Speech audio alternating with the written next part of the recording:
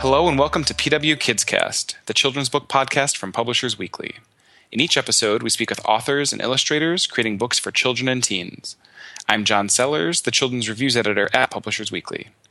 Today I'm speaking with Elise Parsley, who's making her debut as a children's book author and illustrator with If You Ever Want to Bring an Alligator to School, Don't. It's being published in July by Little Brown, which is sponsoring this podcast. In the book, a girl named Magnolia explains why it's not really worth bringing an alligator to school for show and tell. If you do, you're probably going to get sent to the principal's office at some point, between an alligator's tendency to make origami paper airplanes and potentially snack on your classmates before lunch.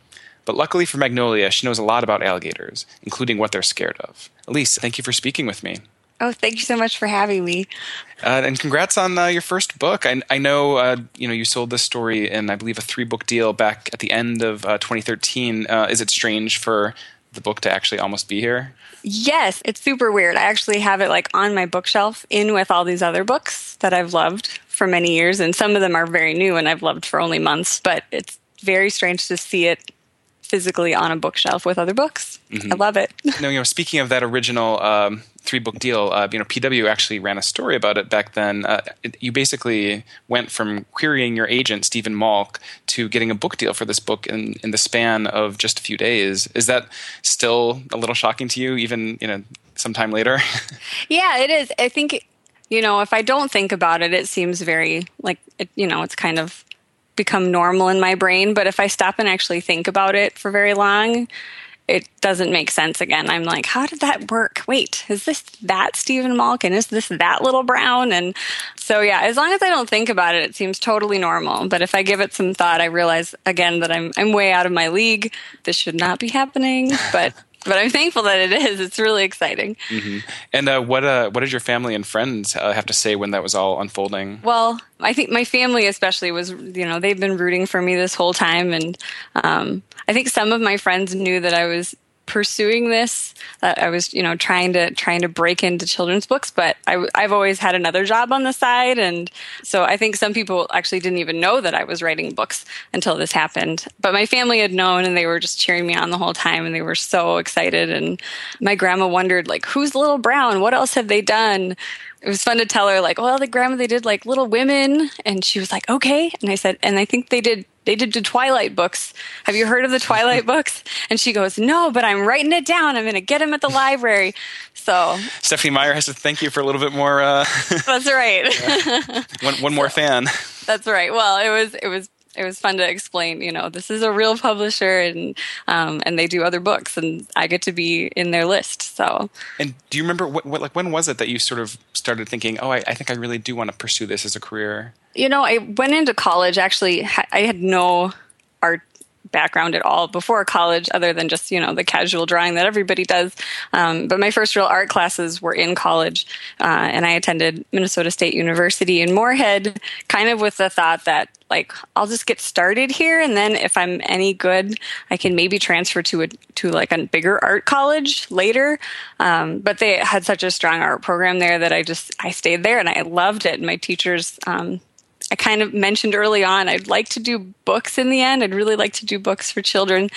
So they always encouraged me when I would be doing, all sorts of projects to kind of keep that in mind and kind of try to make my work narrative, and keep a young audience in mind as much as possible. And they really encouraged me to do that. And so I also studied art. I pretty much learned how to draw from scratch in college. And then I also was able to get a writing minor, a creative writing minor, so that I think the idea of writing a book was much further in my mind, and I didn't really see that as a real possibility. But I thought, well, I'll at least take some classes and at least, improve my writing, which is always helpful in life. And then we'll see if it ever comes in handy for writing books or not.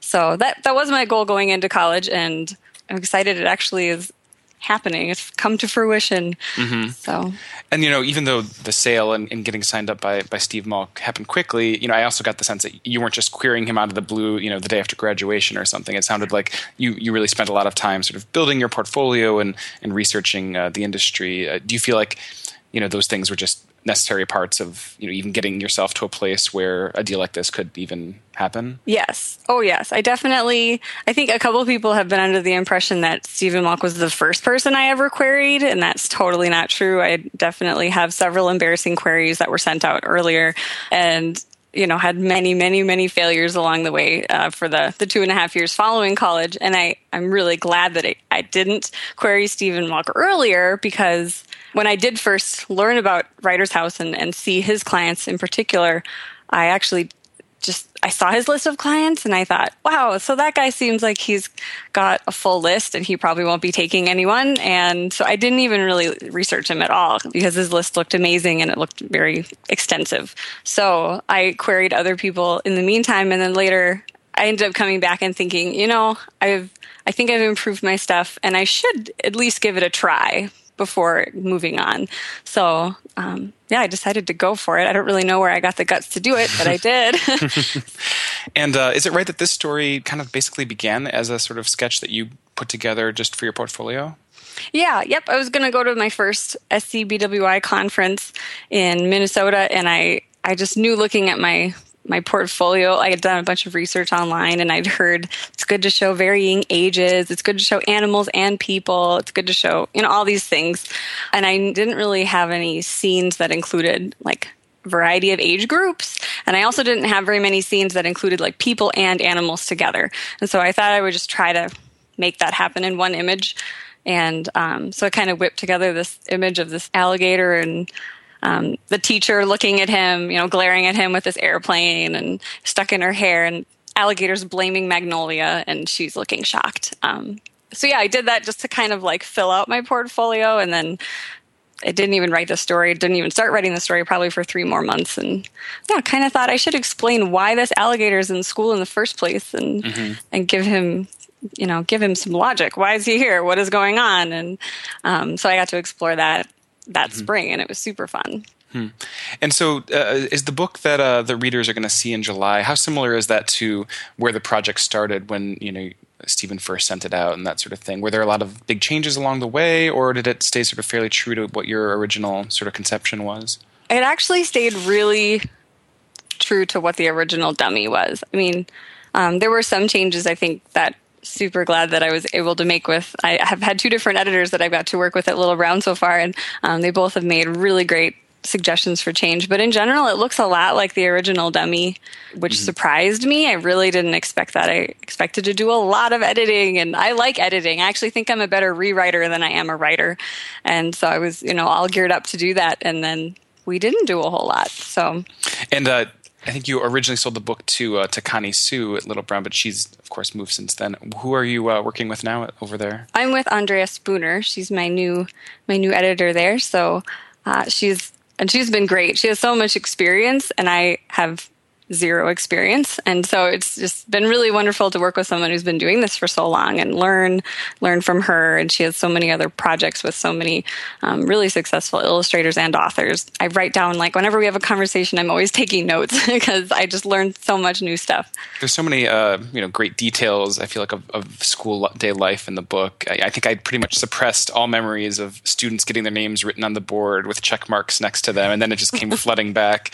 Were you someone who was getting in trouble, or were you just sort of pulling on past memories of elementary school life, that sort of thing? No, I would definitely say I was like a rule follower, and I still am. I definitely am still like try to stick to the rules pretty well. And in school, I was super quiet also when I was at this age, this first grade or so age that Magnolia is. So I was really quiet and really a good, I think, well-behaved kid. And I only got my name on the board one time, and that day is like burned in my memory. And that's, I think, I feel like I've worked through that now that I've written this book. But it was really traumatic. And that same day I got a check. Like, I'd never had any behavior, anything. And I got my name on the board and a check in the same day. And it was traumatic. And so, but I was not near as cool as Magnolia is in this book. She's way cooler than I ever was. I kind of would have wanted to be her friend, I think, but I never would have done what she does. Mm-hmm. Are there any specific images or moments in the book that you're just really pleased with the way they turned out? I think one of my favorite images is probably the lunchroom scene where you just see, at first you just see all these kids sitting at their table looking just aghast at something, and you look across the spread and the alligator is devouring Magnolia's food. And I don't know. It just made me laugh, because I do think of lunchtime as being like, one of the least structured times of the day, where you kind of are allowed to be with your friends and do whatever. And there's always like stuff that comes up at lunch. And so, yeah, that picture kind of cracks me up. There's also something very funny about, an alligator who a couple pages ago was willing to maybe eat one of Magnolia's classmates, but he actually is not going to eat the crusts on the sandwich. Right. Some things, Exactly. yeah. For this book, it's digital media that you're using, is that right? Mm-hmm. Yep, it's drawn digitally from start to finish, and I do the painting underneath the drawing and kind of build it up just like you would regular paint. And have you been exploring other media as well, either for future books or for your own interest? I feel like I'm exploring digital media. Like, I feel like this is still very new to me. All through college, I did a lot more watercolor and charcoal and pencil. And then I actually took one little summer class, like a 1-credit class of digital painting. And that's where I just really fell in love with it. And so since graduating, I feel like I've been constantly experimenting with that.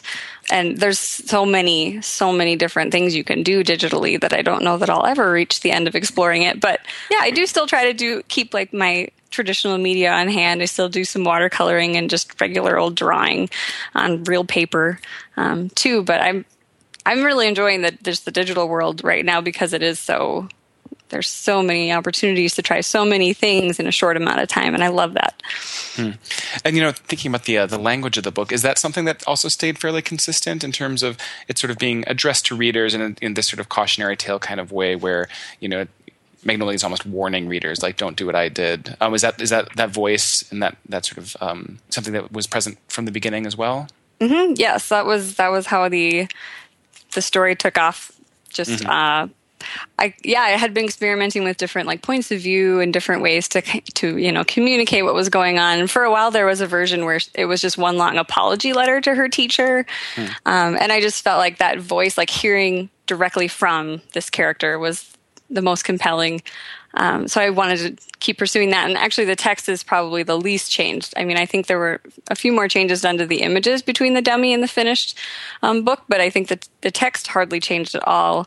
I just got a kick out of little kids in general, like, will tell you information without always telling you how they got the information.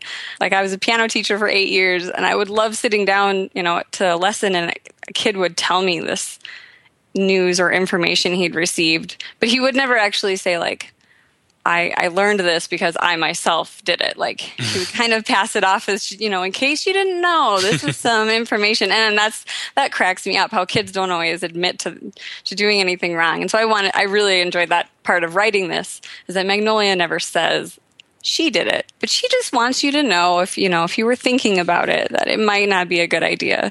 Mm-hmm. And so, what do you have planned next? Are you currently working on, some of the other picture books that Little Brown had signed up? I just finished the final art for the second Magnolia book, which will come out next spring. And that one, it's called If You Ever Want to Bring a Piano to the Beach, Don't. And so we learn another great life lesson from Magnolia.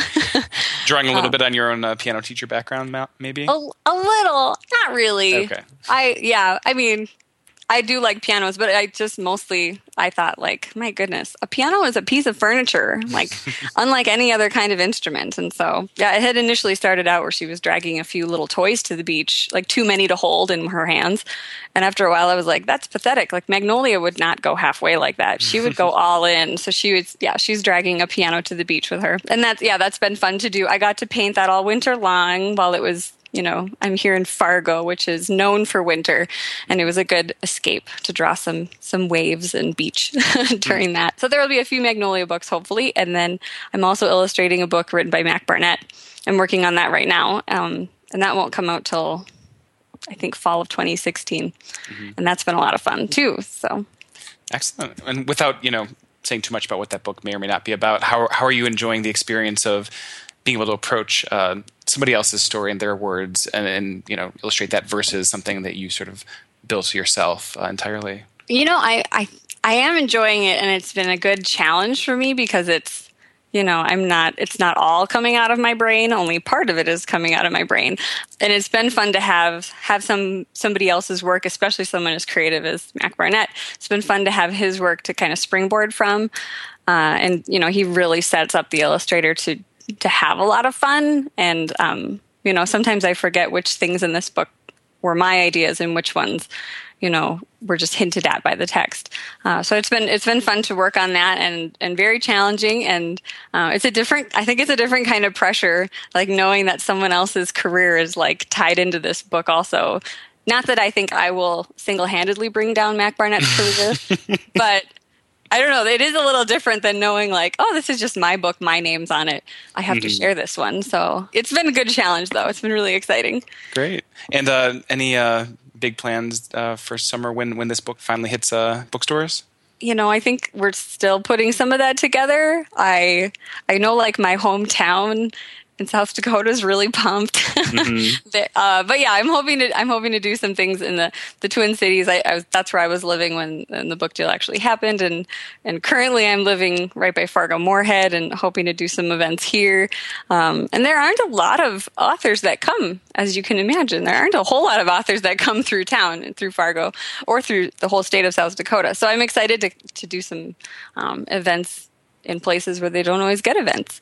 And I think there's also, I'm doing an event in Chicago, close to when the book comes out right after, I think. And then I get to go to the National Book Festival this year in Washington, D.C., which I'm super excited about. Excellent. Well, thank you again for speaking with me, and congrats on the book. Thank you. Thank you so much. Once again, I've been speaking with Elise Parsley, whose first picture book, If You Ever Want to Bring an Alligator to School, Don't, is out in July from Little Brown. Thank you for listening to PW Kids Cast.